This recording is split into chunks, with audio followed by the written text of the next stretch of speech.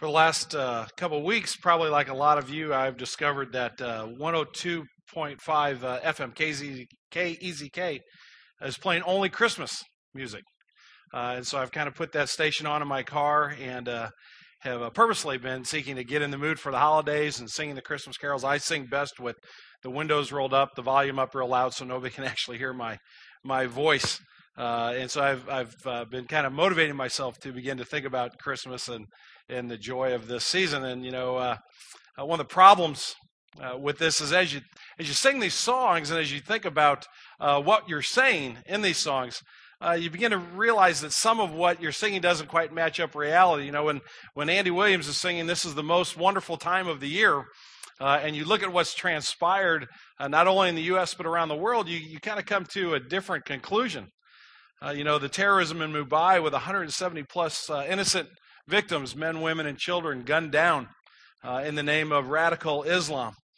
When you look at the conflicts on the continent of Africa and Angola and Chad and the Sudan and Rwanda, and you see literally hundreds of thousands of people being displaced from their homes and forced to be refugees. And you see what comes of all of that in the famine and the disease.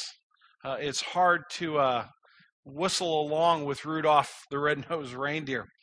We've officially announced, the government officially announced, as the government is apt to catch up with the rest of us long after we know the truth, we're in an economic recession. And somebody in Washington finally figured that out and has passed that information on to us as if we didn't know. Strife abounds between nations, between people groups, and strife even abounds in our own families, in our own homes. You all were reintroduced last week to my good friend Chuck Nieder, and one of his sons, his oldest son Adam, has two daughters, and I've known Adam since he was a little guy, probably in 4th or 5th grade, so it's fun to watch Adam now be a dad. And he talked about an experience they had at the dinner table recently with Claire and Mary, their two girls. Claire's the older daughter. She's about 10, and Mary's about 6.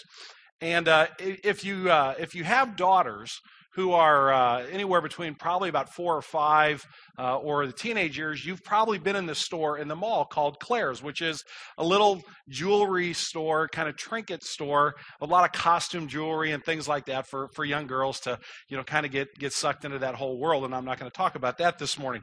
But they were sitting at the dinner table, and Claire was picking on Mary. And Claire was giving Mary a real hard time. And Mary tends to be the one that has a little softer soul. And she was kind of sitting there taking it and just had her head down. And finally, Mary had enough of Claire's nonsense. And she looked across the table and she said, "You are named for a store in the mall. I am named for the Mother of God."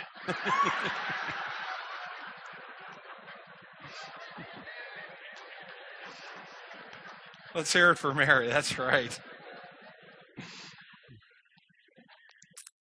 We can laugh at that kind of immaturity and strife in our families, but we all know what it's like to drive to church in silence because we can't speak to our spouse because the anger is simmering right there below the surface.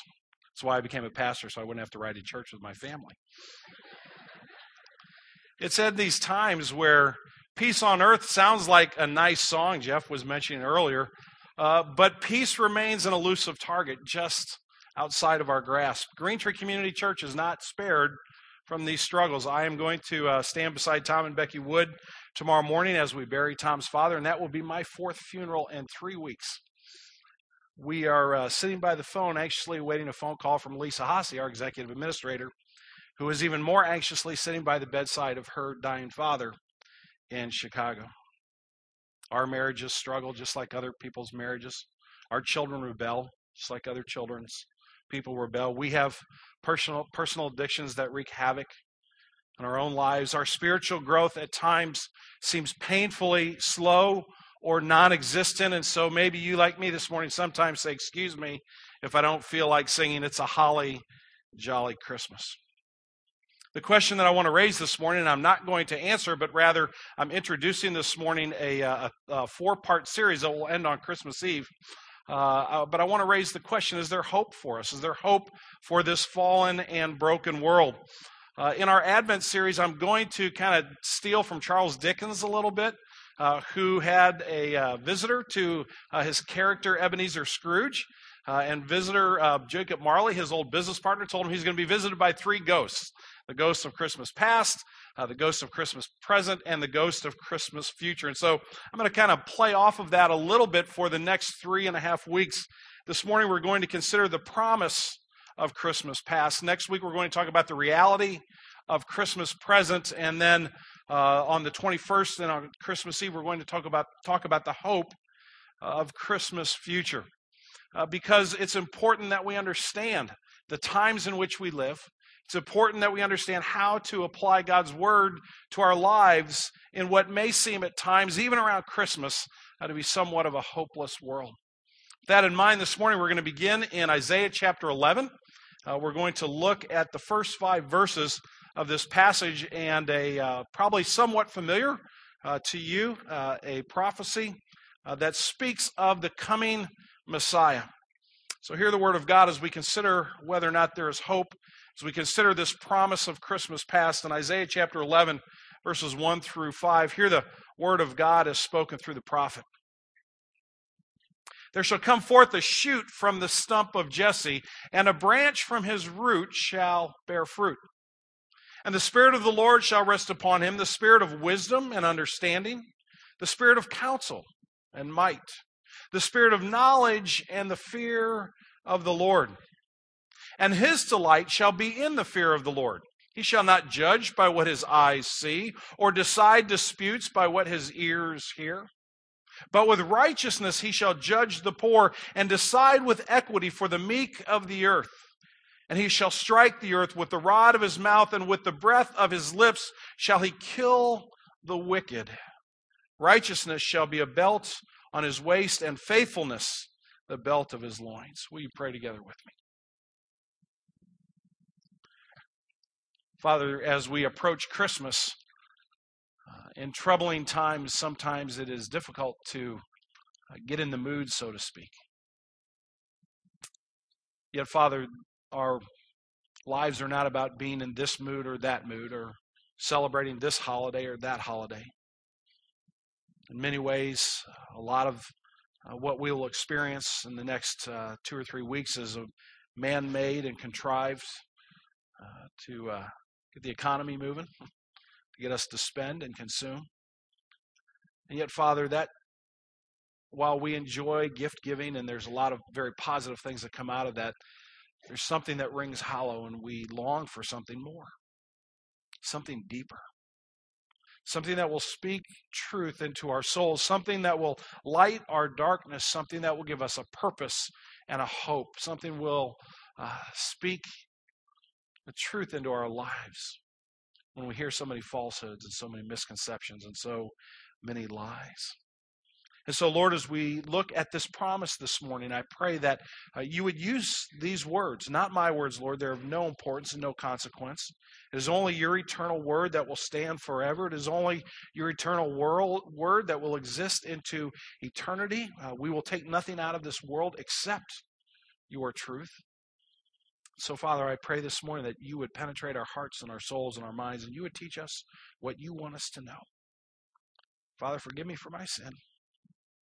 Help me not stand in the way of what you want to say to your people this morning, I pray in Jesus' name. Amen. This morning is going to be just slightly different, and you may not even notice the nuance, but I'm going to tell you anyway. Not going to be a whole lot of application this morning. I'm not going to give you much, okay, now that we've studied this, what does it mean or how do you apply it? It's not because there isn't application from this text. I think there's a tremendous amount of application from this text. But I want to simply raise a couple of questions with you this morning, hopefully send you away thinking about this text, pondering it, and pondering what the application may be for you, for your family, as we think about the promise of Christmas past. And as I said, these sermons are going to kind of build on one after the other, so I'm going to try and get you to curiosity enough aroused that you'll come back next Sunday and continue on the journey with us. What about this promise of Christmas past? Well, let me give you the context of Isaiah chapter 11. Isaiah is an old man. Isaiah's seen the decline of the nation of Israel. It's already split and been divided into two kingdoms, Israel in the north, Judah in the south. Israel has ceased to exist as it was originally intended. It's been divided and it's been conquered, and basically now the people of Israel and Judah, their nation, their towns, their villages, their cities, lay in ruins. The land is virtually empty. There is only a remnant of people, only a handful of people who were the original inhabitants of the people of Israel that are left. Everybody who is worth anything at all, as far as being able to do physical labor or in any other way can be productive, has been taken into exile by the conquering Assyrian armies. And we face a time, as we read chapter 11 of Isaiah, that's hopeless as far as the people of Israel are concerned. Isaiah has witnessed the destruction of his homeland. And now as an old man, he enters into this promise with these people. And that's where we find the nation of Israel, so to speak, this morning as we look at this passage. And it's important that you note that at the moment of struggle, at the moment of deepest despair, God speaks his word of promise into our lives. I want to examine this promise this morning. The first thing I'm going to give you 4 observations about this promise. The first one is this: it is a royal and divine promise. Look at verse 1. There shall come forth a shoot from the stump of Jesse, and a branch from his roots shall bear fruit. Now, you probably remember, but if you don't, Jesse was the father of King David. David was in power. He took power from Saul. God passed it on, took it from Saul and gave it to David and made him king over all of Israel. And under David's 40 years as king, Israel grew in prominence, in international prominence. They conquered lands. David was the apple of God's eye. He was the one through whom God brought about many of the promises that he had given to Abraham and to Isaac and to Jacob. And so when we talk about something coming from Jesse, we're talking about the father of the great king. He was the object of God's promises. If you go to 2 Samuel chapter 7 and you read this conversation between God and David, one of the things that God says to David is, there will always be a son of yours sitting on the throne. Your kingdom is an eternal kingdom. And so we see right off the bat that there's a great promise that foreshadows this in 2 Samuel that we're now being reminded of by Isaiah. There will come forth a shoot from the stump of Jesse. Why does Isaiah say the stump of Jesse? Well, it's because the Davidic kingdom has failed miserably. The best thing you can say about those who follow David, his sons, his grandsons, his great-grandsons, and on down the line, the best thing you can say about those guys is the one who was king was better than the next guy. He was worse than the guy that was preceded him. But if you read through 1st and 2nd Kings, almost every new king is introduced this way. And this king did evil in the eyes of the Lord, worse than his dad who came before him.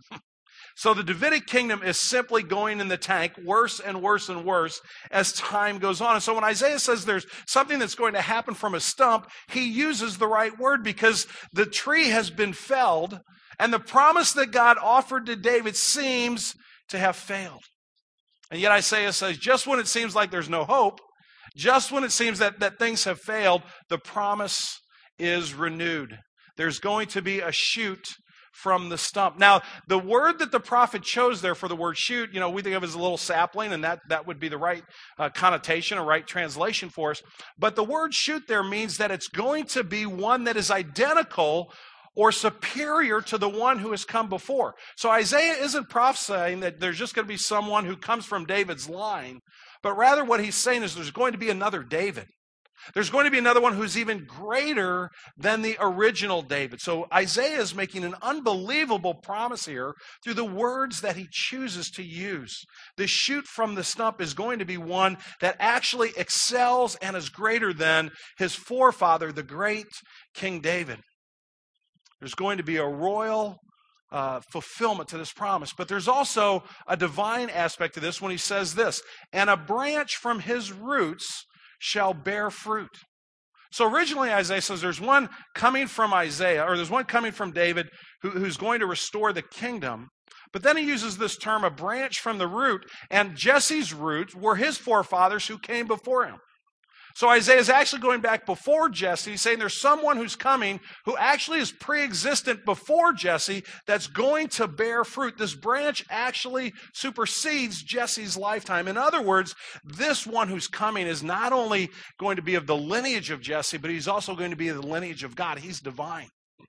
His existence didn't start when Jesse started having sons, but rather the one who's coming is actually the root from which Jesse's line sprang.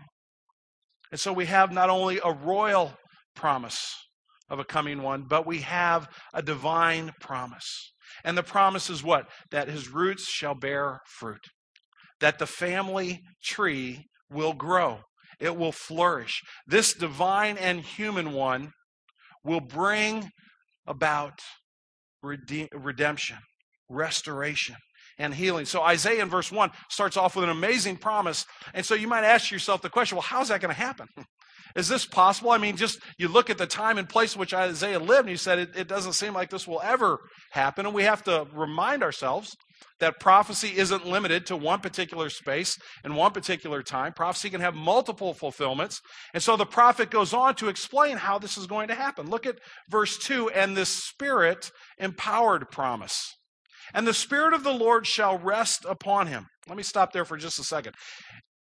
We spend so much time in the New Testament that we forget that the day of Pentecost ushered in a new ministry of the Holy Spirit. Up until Pentecost, the Holy Spirit didn't indwell like he does today everyone who is a believer in God. The Old Testament is very, very specific that there were certain times and certain occasions and certain individuals that the Holy Spirit would fill in a very powerful and substantial way to bring about a very specific end result that God intended. I'll give you the best example in the whole Old Testament.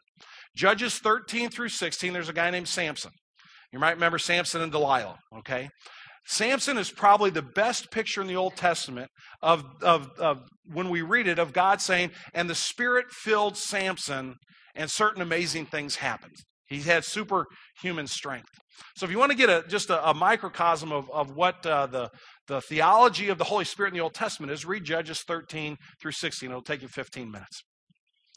When we look at this word, and the Spirit of the Lord shall rest upon him. In the Old Testament, pre-day of Pentecost, you ought to underline that with red. You ought to circle that. You ought to highlight that, because that means something extraordinary is going to happen.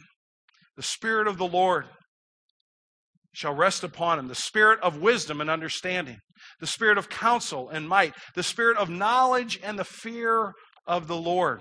God's presence in this second David, who's going to come and be superior to the first, is described in three pairs of amazing character traits: wisdom and understanding, counsel and power, knowledge and the fear of the Lord. Let me talk about each one of those just very briefly. Wisdom and understanding has the connotation of a judicial and governmental role. This is a person who is a ruler, who is able to see the heart of the matter clearly and judge fairly. And so when we think of wisdom and understanding, we don't naturally put it in the context of the government. In fact, a lot of people might argue that wisdom and understanding and the government were at polar opposites. I'm not going to get into that this morning, but what Isaiah is saying is that this one is coming to rule, and the way in which he carries out his judicial responsibilities, the way in which he covers out his responsibility of ruling and leading the people, will be that he will have great understanding. He will see this very clearly. And because of that, he will judge fairly. So there's a sense of his character being unblemished. Then he says he will also have the spirit of counsel and power. Now, Isaiah kind of takes a right turn here, and he begins to talk in militaristic terms. He's talking about one who is a good at strategy, at planning, and he's also capable of executing that strategy in order to achieve a right outcome. It's the ability to see how the troops should be lined up, and then he's able to lead the troops into battle to victory. This is a unique gift that not very many people have. Most military commanders will tell you that there's more reaction on the battlefield than actually pre-planning. I don't know if you've ever gotten those little cards at the bookstore or at the little gift shops where it gets your birthday on it, and then you can read all the stuff that's happened on your birthday. Have you ever gotten one of those cards? Or the year that you were born? I was born in 1959, and 1959, Hawaii and Alaska both became states, and some other stuff happened that's kind of cool. But January 30th is my birthday, and I looked at this card that I picked up, and it didn't really have anything special that actually happened on January 30th. So being the egotistical jerk that I am, I wasn't satisfied with that. Something great had to happen on January 30th. So I went and I did some research, and I went to, online and started studying around. And you know what I found out happened on January 30th in 1933? Adolf Hitler took over Germany. That's my birthday. Thank you very much. But something else happened on January 30th in 1933. There was a somewhat obscure mid-level politician in London, England, who wrote this in his diary on that day. Hitler has come to power. War is inevitable. Great Britain must prepare. Winston Churchill. 6 years later, that man would lead Great Britain and ultimately, in many senses, lead the world to victory over the tyranny and the awfulness of Nazi Germany. That's counsel. And along with that counsel came the power as a prime minister to carry that out. And Isaiah says this one who is coming, he has a military wisdom and he has a military might to be able to not only withstand his enemies, but to lead his people triumphantly. And then he says he will also have a knowledge and fear of the Lord. That's the third of these three pairs. Knowledge simply means truth applied. When I was a little kid and I was about this height of the stove, I saw the real bright coils on the stove, and I thought, I wonder what that's all about. And I put my hand. And I learned what that was all about as I pulled it off pretty quickly and had nice black rings across my hands. But I then became a knowledgeable 4-year-old. And I never once again put my hand on that bright, shiny coil on the stove. Truth applied. This one who comes is going to have knowledge. He's going to take the truth as he sees it and applies it. And the way in which he's going to apply it is in his relationship with God. This fear of the Lord is a life of complete trust. It's a life of complete obedience to God.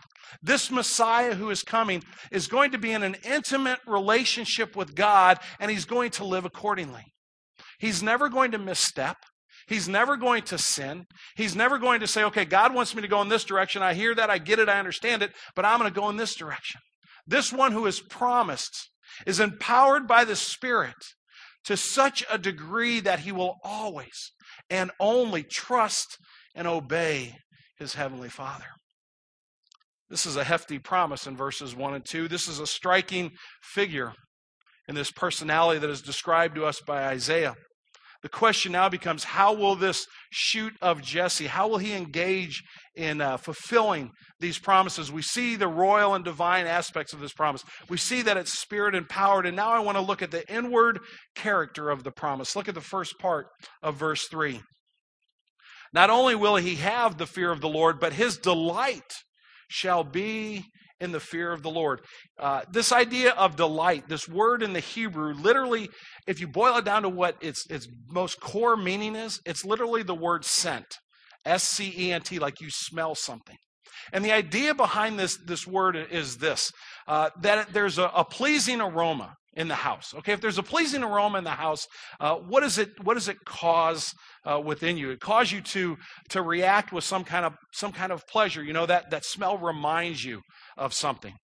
Katie was home last week for Thanksgiving, and she said to me, Dad, before she left, she goes, Dad, we're ramping up for Christmas. And I said, Katie, what does it mean that we're ramping up for Christmas? She said, Dad, we're not going to have any sweets before December the 25th. And I said, Katie, who is it that isn't going to have any sweets before December the 25th? And she said, Dad, that would be you. You're ramping up to Christmas. We're going to work on your physical health just a little bit. Now, that's really a great theory. And so far, I've made it. But I know this week and next week, my mom's going to start baking Christmas cookies. And I know when I walk into her kitchen, I am going to delight in my mom. I'm going to smell the aroma, and it's going to remind me of my childhood when I weighed 115 pounds soaking wet and could eat 30 cookies and not even feel the effect whatsoever. And I'm going to be tempted to go in that direction. That's that word delight. It's something that arouses within you a joy and a passion and a desire. And when we see this delight in the fear of the Lord, what Isaiah is telling us about this one who comes is that he always interacts positively with God's character and with God's calling.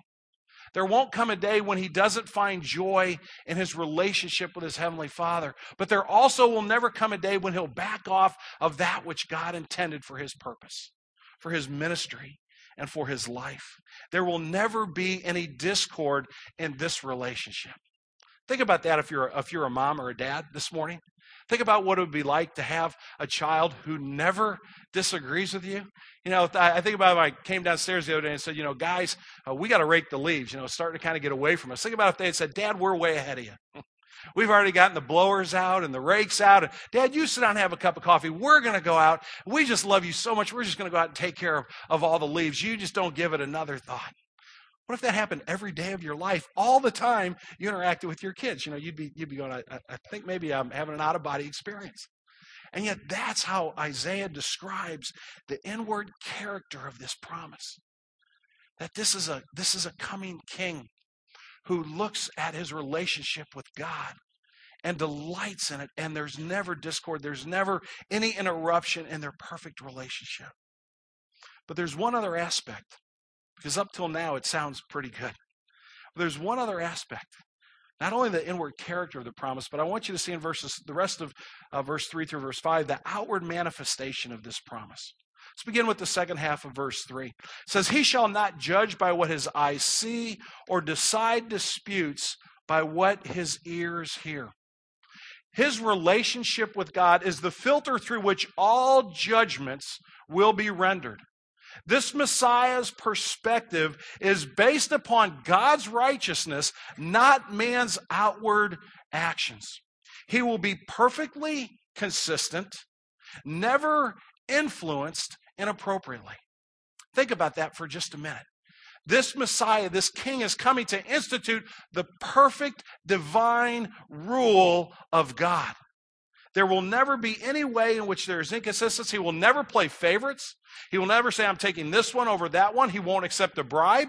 He won't accept excuses. He will say, what is God's righteousness? What is God's perfection? And that is the filter through which I make every decision, and is the filter that I will only use to make every decision of my life. And remember that this one is coming to rule and to judge. Now you ought to start getting just a little bit uncomfortable. And if you're not listening. This king can look into your heart and see it perfectly for what it is. This king knows full well that on his own power and by his own righteousness, the guy preaching this sermon has absolutely no right to do so. This king will look into your heart and into my heart, and he'll see what's really there. Not what we want people to see. We won't be able to trick him. We won't be able to fool him. We won't be able to use our influence to change his mind. We won't be able to hand him a little something under the table in order to get him to look the other way. This one will come, and he will not look at what his eyes see or listen to what his ears hear, but he will say, what is God's righteousness? What's intended here? And that is what I will follow. That's why when the wise men showed up in Bethlehem, or showed up in Jerusalem, and went to King Herod and say, where's the one who is born King of the Jews? We've come to worship him. That's why Herod got real nervous. That's why Herod slaughtered the little boys under 2 years of age in Bethlehem after the wise men left, because he knew this one who was coming. He knew the prophecies. The priest of Israel sat down and told him about these prophecies. He understood what was on the line. Do we understand? The outward manifestation will be seen by this, first and foremost, this relationship with God through which he filters everything. But there also is a righteous judgment. Look at verse 4. But with righteousness he shall judge the poor and decide with equity for the meek of the earth. Let's talk about this righteous judgment for just a minute. The word that's used there is the word for justice, which in the Hebrew literally is the word for straight. It's a word that just means straight. In other words, again, this idea of being equitable. No curves, no turns in the road that are unexpected. This one's rule will be even-handed to the point that he will protect the small and the oppressed. He will do what is fair for the poor. He'll decide with equity for the meek of the earth. Notice there he doesn't say that he'll just give a blind loyalty to those who are poor. He doesn't say that just because they're poor, they will get their way, but rather will look at their circumstances, just as he will look at the circumstances of the great and the influential, and no one will be out of his sphere of control and care and judgment. And so for those who are being oppressed, for those who are being harmed, he will bring justice to them. But it also says something else in verse 4. And he shall strike the earth with the rod of his mouth, and with the breath of his lips he shall kill the wicked. This righteous justice, this straight path, this equitable even-handedness with which he will rule, will execute judgment upon the wicked. And notice, with the breath of his mouth. Look at the power of the spoken word of God. If you read in Revelation, when it describes Jesus coming back in his second advent, which hasn't yet taken place, it describes Jesus as a rider on a white horse. And the word of God is a sword that comes out of his mouth, with which he destroys the ungodly. This one will come with power that has never been seen before, that simply a word will change everything. You know, when I was a kid, my mom just had to beat the snot out of me. My mom's a little tiny gal. She comes to church here a lot, and a lot of you have met her. A lot of you maybe have been in her Bible study. She's a much better teacher than her son. But mom she probably weighed 100 pounds, maybe. You know, when I got to be in 5th grade and 6th grade, you know, she'd take that hairbrush or whatever, and she'd just wail on me. You know, and I just kind of pretend to cry a little bit, but really kind of be laughing inside. And you know, if your child's ever done that, it just, you know, infuriates you more, and you try harder, and it, you know, and I'm just like, you know, Mom can't feel that. You know, try a little bit harder. But Dad would come home, as dads are wont to do. You know what? I never remember getting a spanking from my dad. I can't tell you one time my dad ever laid a hand on me, except when he broke the refrigerator with me when we were throwing rocks at trains. But that's a story for another day. You know why he never had to lay a hand on me? Because my dad would come in, and he'd have a little conversation with my mom. And then I'd hear one word, Tom. And that was it. All bets were off. I was doing whatever I was told. Games were over. No more messing around. That's all he had to say.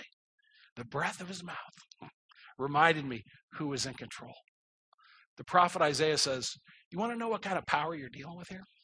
You want to understand who this coming king is? He will speak, and people will melt before him. All of the evil in this world will be judged by him in a moment. The last thing I want you to notice in this outward manifestation of this promise is verse 5, that this Messiah, here's the way I've said it, he's dressed for success. That's probably a corny way to say it. But in verse 5 it says this, righteousness shall be the belt of his waist, and faithfulness the belt of his loins. Righteousness. He will act with right motives and right wisdom. He will be trustworthy. He will mean what he says, and when he acts, it will be the right thing to do. Faithfulness will be the belt of his loins. He will adhere to the divinely appointed course. He will not waver in his role as king, and he simply cannot be thwarted. Friends, as Isaiah stood in a very dark moment in the nation of Israel, in the history of this planet, and he looked around him and he saw the devastation, the word of the Lord came to him about a coming king. And the promise from Christmas past, so to speak, is that the world seems to be broken and things seem to be their darkest. And at that moment, God reminds us of the truth of the situation. I think the same could be said for us this morning. The world doesn't appear to be under this kind of righteous influence. It doesn't seem that this king has come yet, or maybe this is what Jesus was supposed to do, but it seems that he's failed miserably. Is the word of the prophecy true? Is the promise accurate? Or has God's word failed? Let me invite you to come back next week. We'll talk about that. Let's pray.